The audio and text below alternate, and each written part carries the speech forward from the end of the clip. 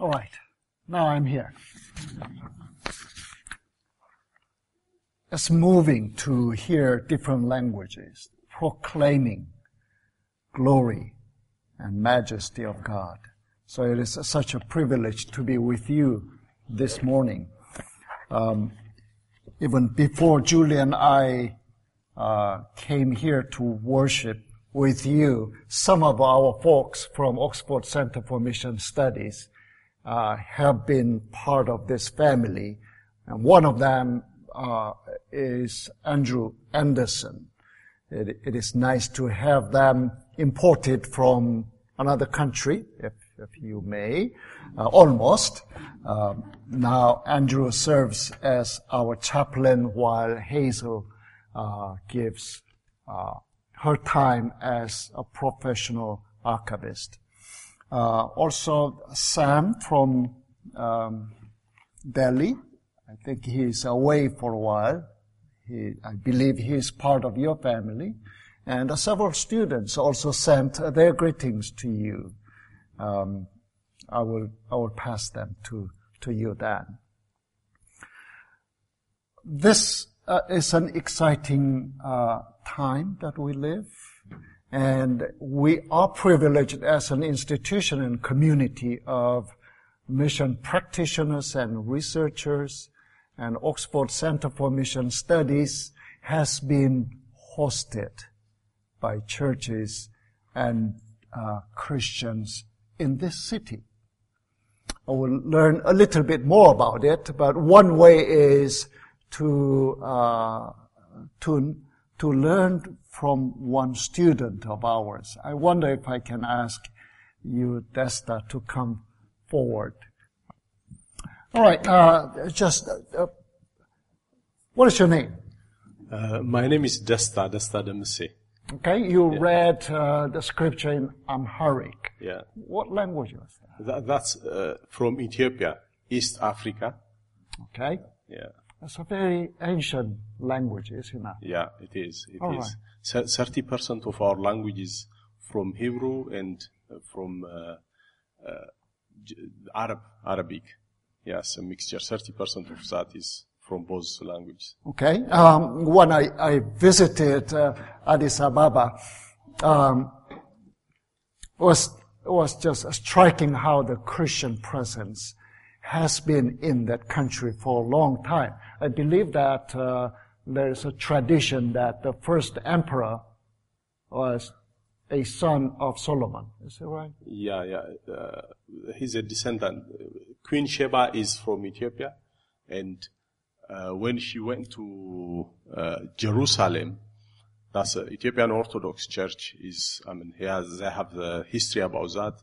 She went there, and when she came back, she conceived Menelik, and from there, I think you have heard about the Falashas from Ethiopia, and that's the background of the Queen Sheba and Solomon's relationship. Okay, we'll leave that there. Yeah.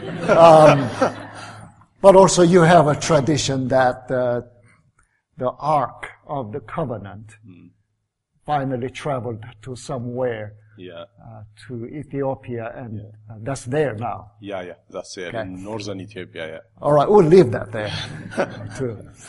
But it was striking that this ancient nation and the Christian communities are very much on mission today.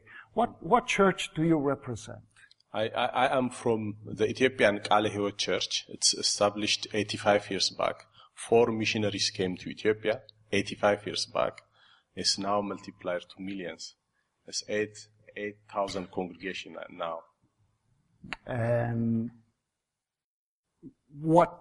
how your church caught the vision for mission? Where are your missionaries right now? Yeah, in the country, we have a mission training school, and we train them cross-culturally and scattered all over the country. Where the Muslims are dominating and the traditional religion are dominating, they are scattered there. And also we have international missionaries in Pakistan, in China, and Sudan. Although the country is poor, the church is poor, they are committed for evangelism. Just with what God has given us, we owe the world to preach the word of God, and around 20 missionaries are all over the world now. All right. I saw in your church that there is a small yellow booklet that people are holding with pride, because that is there is a booklet that will be signed by when you give your monthly missions offering. Yeah. There is in the culture, we have every month, just we contribute something, just as preaching, saying that I share the evangelism, and whoever goes for evangelism, just a single coin starting from there, people are giving money. Although sometimes you'll be amazed, the poorest of the poor, but they sell a grain or they sell something and just bring that to church, and with that money, evangelists are sent to different parts of the world. Okay, your church, Calais Howard Church, has about 8 million members today. Yeah. What was your role within the church? Before coming to OCMS, I was a development director. We have different type of, it's not only evangelism, it's very difficult. With a starving stomach to preach gospel, very, very difficult. And the church has its strategy to help people, needy people, to get some food, some assistance. And I was directing that. The church has different development, HIV/AIDS, water and sanitation, irrigation, and health and educational program. And with that, the church is supporting the nation as a whole. Okay. Why do you do your PhD study through OCMS, and what is the topic that you are pursuing? Yeah, my research topic is on holistic transformational development. I'm studying, we have a special program which is addressing women in need. Those women are in Africa. It's not like the West. In Africa, they are very much depressed, very much overused, and helping those women to help themselves. Helping a woman is helping the family. It's not helping the man only. When we help them so that they can help. And the idea is God has given you potential. Use that potential and come out of that poverty. And we're not giving them money, but we are helping them, encouraging them to save money. And the poorest of the poor, they start saving. And God has blessed that initiative. And many people just collect their money in one pot. Then every time they get loan from that, they start with chicken, they buy chicken, and they sell that chicken. And when they get money, they buy another sheep, and that's how it grows. And that's that work, how it affects the church's ministry, and how that can be a tool for evangelism and bringing out the church's ministry to the global world, so that there is a potential to help the needy in the country. Thank you very much. Thank you. All right. Let's give him a hand.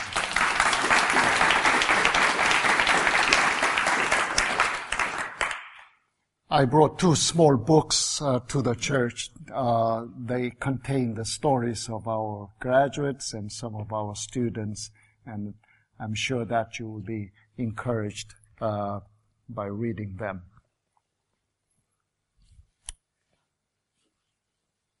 This morning we are going to deal with a subject that is very close to us, but sometimes very strange.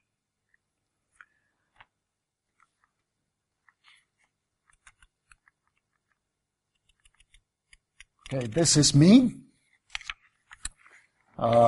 Just in case you wonder, I'm a Korean with a Korean wife, to make sure.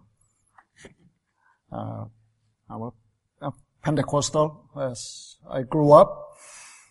I studied Old Testament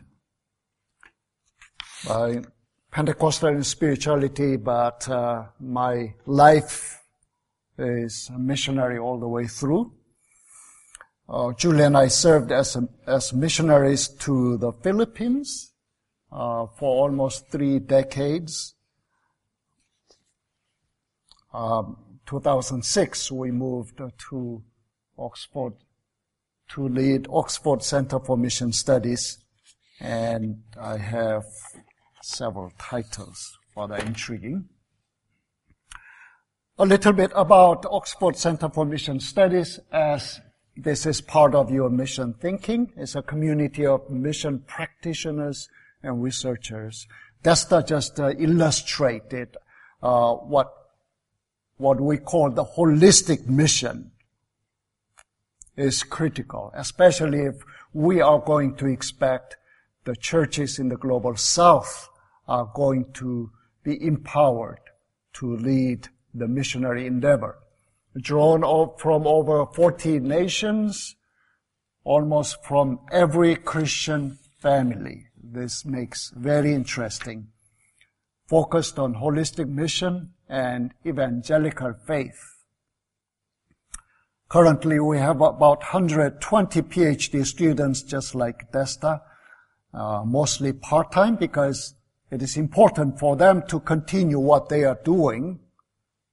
And in fact, their research is based on what they are doing. Therefore, there is a constant cycle of reflection and practice and applying and enriching the whole process.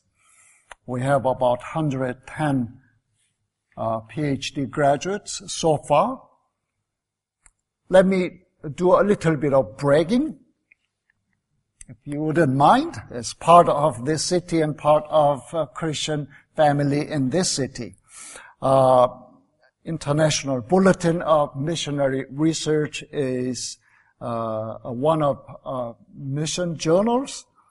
In its 10-year survey, OCMS is ranked as the number 5 in the world and number 2 in the UK or Europe in producing PhD graduates in mission studies. I mean, it's a number, but we praise the Lord because this is only possible through everybody putting their hands together, and God's kingdom is advanced. We also publishes books and a journal. One of them I have here as a sample is called Edinburgh Centenary Series. Okay, enough of my publicity, I think. All right, we read the important passage in John 17. Why is it important? I mean, if this is the last prayer of Jesus before he was crucified, everybody takes seriously. Prayer is, of course, addressing to the Father. I'm coming to you now, but I say these things while I'm still in the world, so that they may have the full measure of my joy within them. I think even that line strikes hard because he was about to leave the disciples, but he was talking about joy. 14, I have given them your word, and the world has hated them, for they are not of the world any more than I am of the world. Now, in these 2 verses, how many times do you read world already? Our passage from 13 through 18, at least 8 times we read this word, cosmos in Greek, or world in English. That drew me into an interesting survey. I realized in John about 74 times this word appears. Whereas in Matthew, only 11 times, Mark only once, and Luke only 7 times. Then you'll begin to wonder what's going on here. And I quickly begin to realize that John's gospel was the last gospel. It was written towards end of the first century. You can imagine that by this time, perhaps all other apostles had died. And by looking at some of other literatures that John produced, like Book of Revelation and 3 epistles, we realize that he had experienced the reality of the world far more than any others apostles. And also not only himself, but also his churches, perhaps scattered around Asia Minor. As he was writing his epistles, his gospel primarily, he was admonishing them how they ought to live in this world as God's people, instead of just expecting a quick resolution that you are snatched up to heaven. So that makes this prayer relevant to us, because the context we live today, surrounded by cultures, forces that are not necessarily friendly to the followers of Christ or the church. So it is quite obvious that John has developed a very complex idea about the world. We're going to look at 3 of them. First, the world in John is the object of God's love. John 3:16 and 17, it is quite clear. For God so loved the world that he gave his only Son, that whoever believes in him shall not perish, but have eternal life. 17. For God did not send his Son into the world to condemn the world, but to save the world through him. It's very clear. I mean, I told you that I studied the Old Testament a little bit. As I read the first 2 chapters of Genesis, God's glorious creation. Chapter 3, fall of humanity, thus the curse upon the whole creation. I began to wonder, did God exhausted all the raw material to start again? There must be water, there must be dust, he has his breath. Why he acted as if there is no other way to start the creation all over again, but he has to fix it. He has to restore them. In fact, whole record of the Old Testament and now New Testament shows that God was determined to restore his creation. That's where the world fits so beautifully. Yes, it's fallen, but God did not give up on this. In fact, we realize that this is the world that helps us to define who we are today as God's people. If there is no world that God, the Lord, sent us to, then basically this is a club of God's people enjoying, but not much work to do. That will be quite, I wouldn't say boring, but that will have less excitement, perhaps.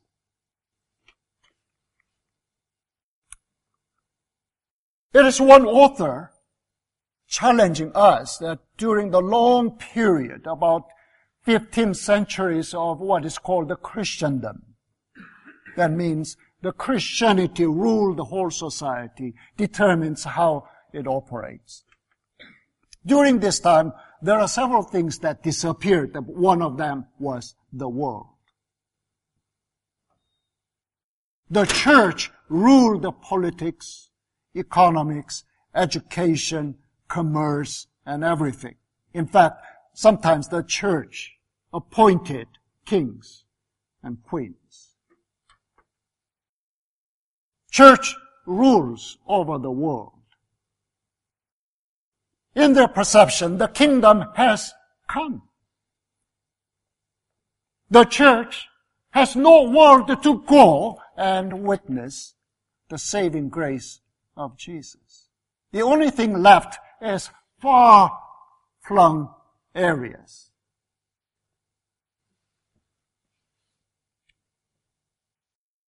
Now, you can imagine how that shaped our understanding of mission. Therefore, mission is only for a few people, specially trained and carefully commissioned, will do.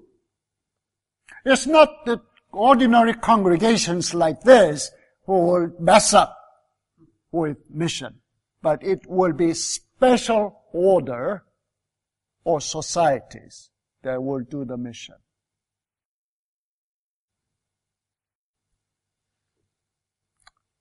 Now, you and I quickly realize how critical it is that we restore the world in our prayer, in our theology, in our everyday life, in our witnessing life, so that we can real people of God with a lot of works to do.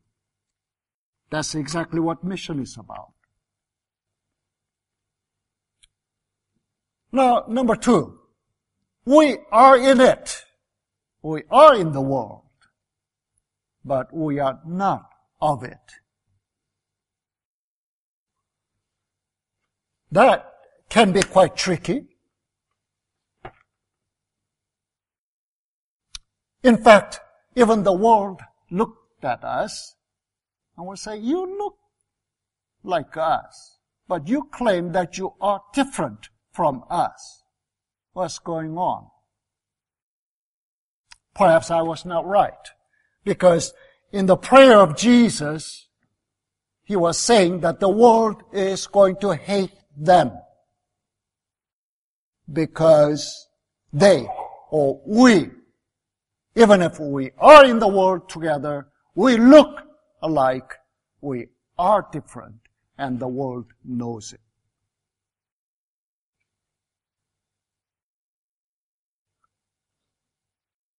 We were taken away from the world so that through the blood of Jesus Christ, we are forgiven, we are restored, and we become children of God. We become holy nation. And we become sacred people. Holy, set apart. Therefore, this disengagement took place on the cross. Being God's people is a radical experience. And Paul says this, I have been crucified with Christ. With him.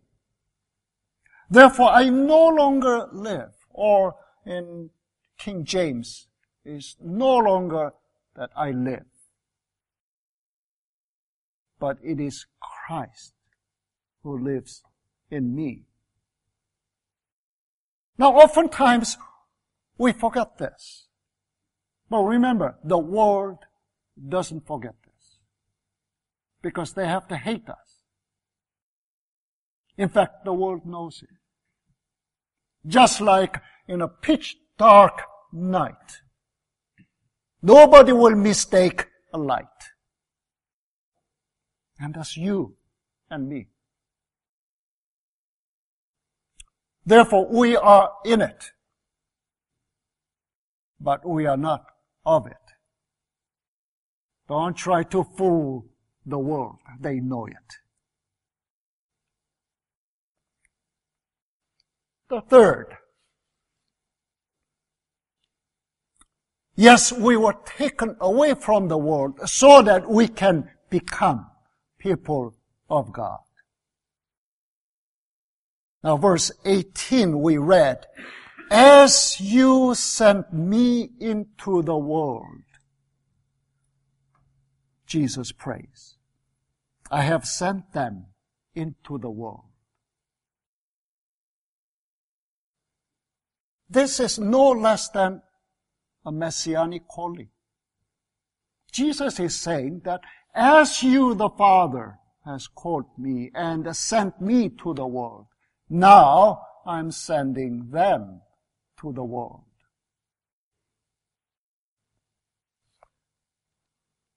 Therefore, you are living and I'm living a messianic vocation. It is not a small thing at all. That drove me to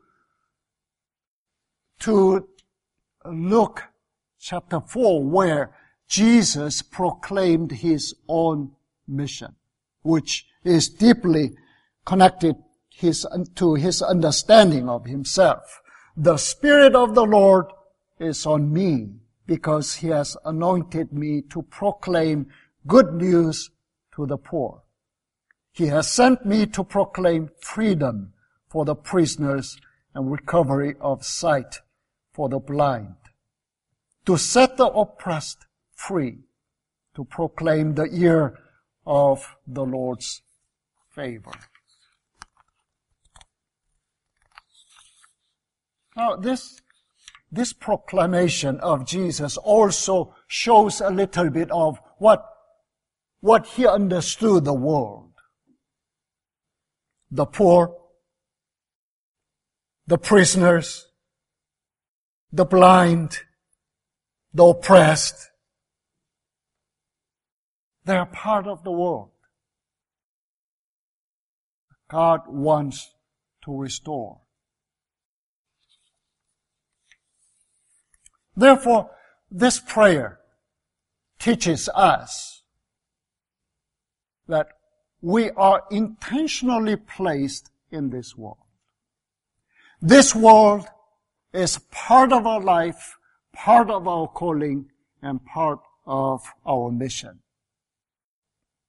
Mission field, where we are sent. Mission time, every moment, therefore. Mission field, mission work, what do we do every day, becomes the primary locus where God's grace and his saving good news is witnessed through proclamation, through life, and through action. Let me just bring our context home. As a Korean, or a Pakistani who I invited this morning but couldn't come, for Japanese, let's say, less than 1% of all population is Christian. I believe that in this city, about 10 to 12% of people attend Sunday worship service each Sunday. And yet, unfortunately, in some minds of Christians and churches, in comparing with the golden days, there is a shade of defeatism. We do not have the all glory. We do not have the all influence. We do not have that resources, human resource or financial resources to do mission. Here's the good news. God is restoring the world in our midst. And fortunately, that looks more like the early church that John was sending his gospel and epistles to. You are surrounded by the world, religions, nations, forces. But that's exactly where you are sent, to be my witnesses. Because I'm sending you, your workplace, your kitchen, and your factory, your office becomes the place where my presence is going to be revealed and good news will be witnessed. And the extension of it will be the sending to the nations. Or nations being sent to you, as we have witnessed. We and the church is the best and only option for Christ to have His saving work to be spread, actualized, and made real. And there is no other option. It's you and me. That makes our life exciting. And that makes His calling so precious. I prepared a text, and there are about 2 other things you may wish to pursue as you reflect on this important message. But let us remind ourselves, the world is the object of God's love. Yes, we are in the world, but not of the world. In fact, we are sent into this world just like the Father sent His Son. Let's pray.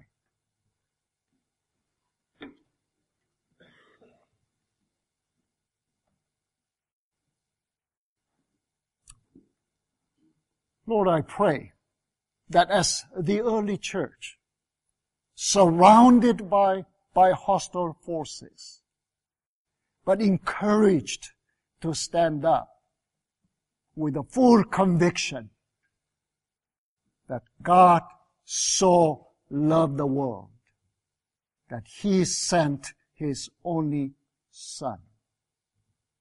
And as the first fruits of His redemption, we are so grateful that You have sent us back to the world, to our relatives, to our families, to my friends. And I pray that Your Spirit will empower us to become more than conquerors. And our life, our words, and our works will all become powerful instrument through which Your kingdom will be revealed to this world. Thank You for this calling. In Christ's name I pray. Amen.